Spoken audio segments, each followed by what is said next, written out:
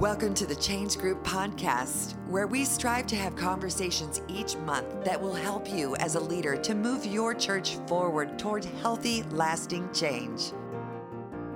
Hey, welcome to the Change Group Podcast. We're so excited you joined us today.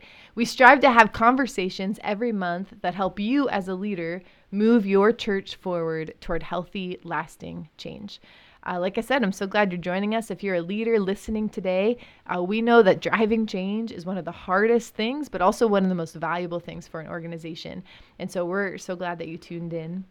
One of the major parts of the Change Group are cohorts. And so these are groups that meet together on a monthly basis to grow and to learn together. And today, my amazing cohort is here helping me with this podcast. We meet on a monthly basis. We read a book together. We process content. Maybe even more importantly, we encourage, we pray for one another. We get just updates on what God is doing in our various ministries. And so I want them to introduce themselves briefly and tell you what their role is and maybe something interesting about themselves. Awesome. Yeah, hi. My name is Nichole Schreiber. I'm the youth pastor at East Erie Assembly of God, and I've been in ministry ever since I was able to. Just I've always had a passion towards working in the church, and really felt a calling actually during one of a youth convention, and felt a real pull towards full-time ministry. And just the process that God has been working in my life ever since has been amazing. Just changing my life from the outside in, really, from my surroundings and my perspective and how I looked at things to now how I can influence my church in the aspect that I'm at. I'm not a full-time pastor. I'm currently in school, but and not really making decisions other than the youth ministry. But seeing what God is able to do during that time with progressing me into wherever He calls me is just been amazing to see what the Holy Spirit's been doing. So that's where I'm at. Awesome. My name's Don Sitter. I am a chaplain at Pymatuning State Park. I've been there for 4 years. About 2014, I started studying the Bible more in depthly and leaded into becoming credentialed with the Assemblies of God and just leading down a path. And one day I heard a campground didn't have a chaplain, and I tried and things fell through, and only because someone went to be with the Lord. Months later, I got a phone call at the last minute, said, "Are you still interested?" I was, and I jumped on board. Mm-hmm. It's been a great ministry for myself and my family. We have 8 kids, so we're definitely able to bring a mix and bring them into the ministry with ourselves, and my wife, Heather. That's awesome. And I just realized that I didn't even get to introduce myself, so let me backtrack on that. My name is Nichole Schreiber, and actually Caleb and I are not related. We ironically have the same last name, but just for people who are listening, at least we don't know we're related. But and I am the lead pastor at Erie First Assembly, which is in Erie, Pennsylvania, and I've been at it just over 4 years as well.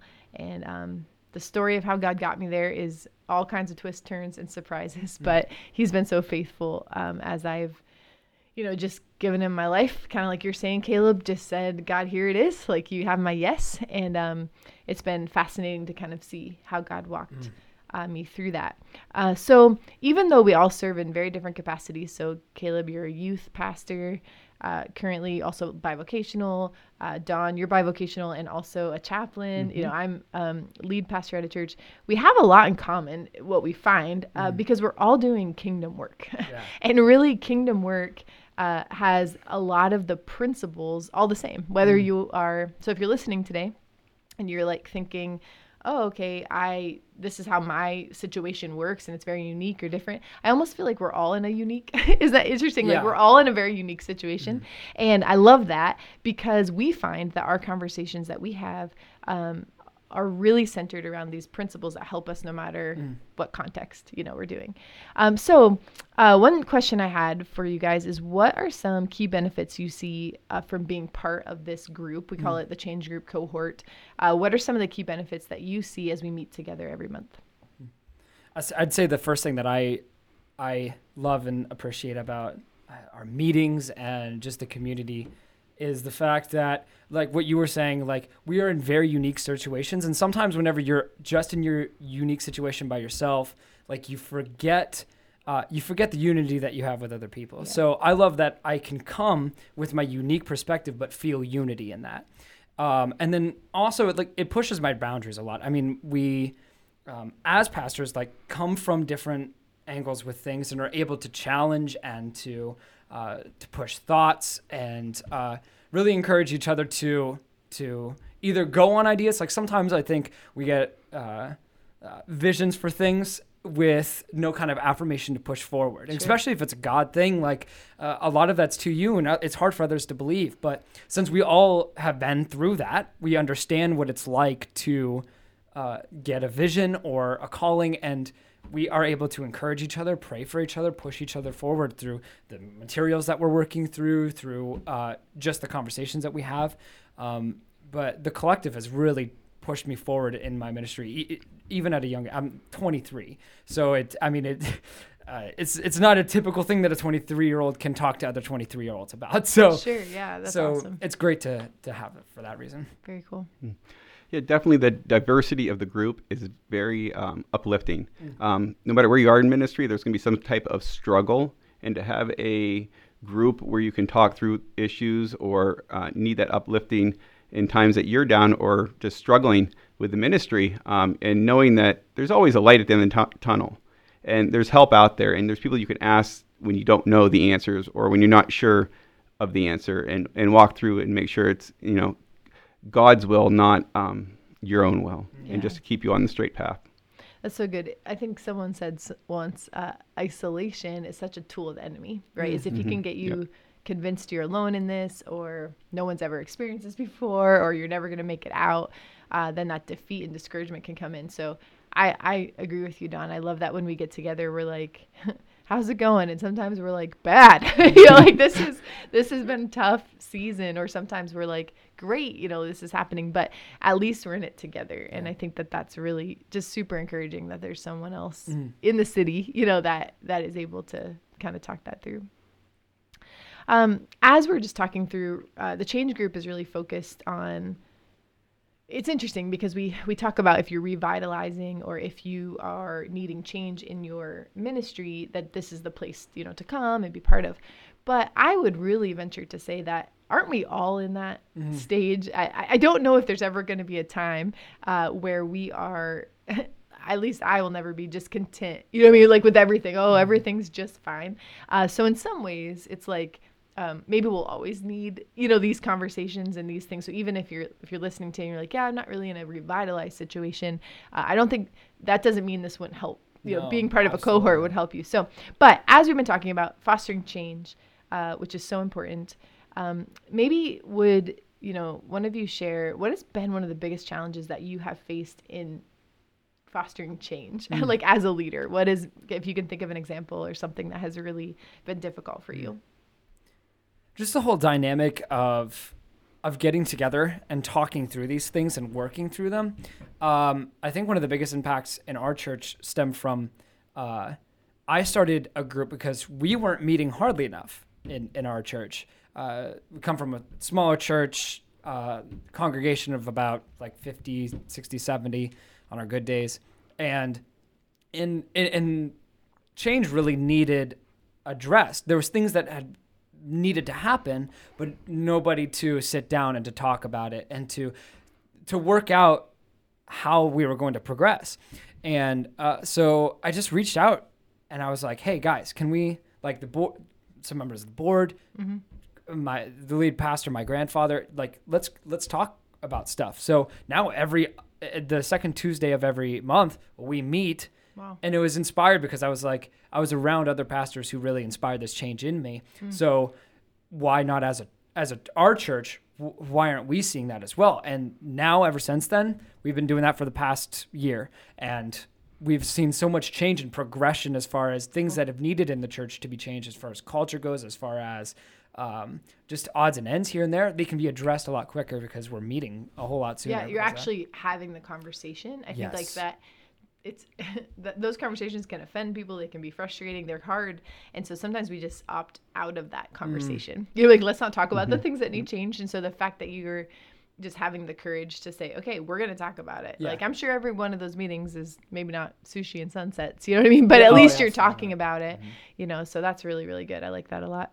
I think for me, some of the biggest things I had to change when I first got into this role was just the old thinking, you know what I mean? And that's something we're always going to battle, because as time goes on, all thinking gets old, you know what I mean? So it's not, I'm not saying any certain generation is wrong or right. It's just, you always have to be, adapting to what God's doing. And so there are times where I challenge, like, okay, I know this is how we always did it. This is how we always did it, but this is the new direction I feel like God's telling us to go. And that has been some of my most challenging conversations because people, it's hard for them to get onto that, you know what I mean? And then, of course, you're starting this new thing and thinking, please don't fail, please don't fail, please don't, because it's going to make me look like, and sometimes it does and sometimes it doesn't, but taking the risk, I think I always, one of the things I always want to encourage leaders is take the risks. Like they won't, not every time will you win and it'll be amazing, but if you don't take the risks, then you can't ever win. You know what I mean? You can't ever make that change or that shift. So yeah, Don, what do you think? What has maybe been one of the challenges as you've sort of dealt with change or? Well, change, for a lot of people, it's never fun. Yeah. People like the way things are. They know what to expect. But, going on with Caleb here, the communication part, and it's not that everybody's going to agree, but you got to have unity among the believers that you're together with, and the authenticity between them. When everybody's on the same page, even if they have different ideas, at least they know where each other's coming from. Like the three of us are different, but we know where each other's coming from, that we work together and embrace those differences. Yeah. And you said you never know what's going to come out of it. An idea could come out and it could blossom or it could fizzle. But if you don't try, that's what we're here to do. Yeah. Just spread the gospel, so you got to try. That's really good. What do you think, Caleb, as you work with youth, so you're kind of influencing from almost like the inside out, if you will, like you're meeting with top leaders in your church, of course, but you also have like the youth. Why would you say it's really important for an organization to make sure that the youth are also, like that generation is also catching the vision and moving it forward? Absolutely. I think proximity gives perspective. So the closer proximity you have to the culture that you're with, the more perspective you're going to have on how it works. And like, I think with a lot of churches, it's really easy to lose sight with just how the inner workings, just to forget that you need a fresh view and presentation of what the people are actually going through. And I think the youth are a perfect example of the heartbeat of what's happening like in the world around us. I think this isn't like an ageist thing, but like, I think as you grow in years, you develop a way to not let the world around you to affect you as much. Where the young kids are very, they're feeling everything a little bit more just because they haven't developed that skin, that wall, that filter quite yet. So they're the most raw sense of what we're feeling. So being in close proximity with the kids and letting them have a voice, whether that's through me or through one of the student leadership people in the group, letting those people have a voice, it allows us to really get a truer perspective, I think, on what we're really feeling and the ways that we can address those things. That's good. Well, and ultimately, that's the direction the church is going, just because of the life, you know what I mean? So the generations are gonna age and then die, and then so if we don't listen to what this generation is saying, ultimately we're gonna have a whole bunch of churches with everybody over 50, you know what I mean? And missing an entire generation. Not to say that we should do everything they say, or if youth they don't always have that understanding of what to do, but to completely eliminate their voice is so dangerous, for the big C church, right? For our church as a large. And I think that's so important just to remember. So, well, I know, Don, another thing you didn't quite mention yet, but you're in your heart some days to plant as well. And I know God's kind of lining up the pieces for you. When you do, what are some key indicators would you say is a healthy church? Like, what are we all working toward, here at the end of the day? Maybe just like one or two things that you hope to see someday, when God kind of brings that whole dream into fruition. Definitely the process. because there's churches everywhere. We all have our own processes, but the basic of them, the basic things that we go through, a healthy church would have a healthy outreach. Yeah. Because if you don't have a healthy outreach, you're not going to go and connect with the people. Mm-hmm. And then, you got to evangelize, because if you don't evangelize, the people that you connect with, the church isn't going to grow. Mm. And then you disciple them, and then they'd serve at your church. Yeah. But all this stuff is a process. Yeah. So if we don't continue the process like the youth and bring them up, it's the same thing. They teach, and then they go back out, and then they're doing the outreach. And when that process breaks, now the church isn't growing, or you're not reaching the youth, or you're not reaching the 23-year-olds that are out there that are not going to church. Yeah. Because it's very easily for someone to go out of school and move out and just not go to church anymore. And keep that process going to build the church. That's really good. And not have, again, diversify. Not everybody has to be involved in everything, but, you need to be aware of everything. Yeah, that's right. You need a lot of leaders with few people, so you don't have one leader with a lot of people. Yeah. And you get to reach a lot more people out there. I really love what you said, too, about the process. I think God is so much more concerned with how we get somewhere than where we're going. That's right. You know what I mean? Yeah. Like the results, I think, we think, okay, this is what we need to shoot for, but really how we get there and how we treat people along the way and how we bring them, teach, and, even though maybe we'll get there slower, but more people will be equipped and discipled. I just think God really cares about the process. Yeah. And I think that's really awesome that you brought that up. Caleb, what about you? If I said, describe to me a healthy church, what are some key indicators of that? I think it would be one of the things we're talking, constant communication and being in touch with everybody. Like several books that we have read already have brought up the same thing, which is a good indicator that the church is going through the same and trying to feel out the same thing, is that each individual person needs to be built up. So it's people where you look at them one week and then you come to them a month later and they're different. Yeah. For one way or another, that you see a steady change in the lives of the people in that church. And I mean, I think that's our main mission as a church, is to see lives changed, right, and to bring them through a progression that is Christianity and that walk. And if the people are not, I don't see that as a healthy church. And those natural progressions lead to, I mean, everything that you're talking about. You're seeing outreach ministry. You're seeing discipleship through other people. It all stems from that steady progression of each member in the congregation. Yeah, I think that's really good. I think there are a lot of things we falsely put on as healthy things for church, right?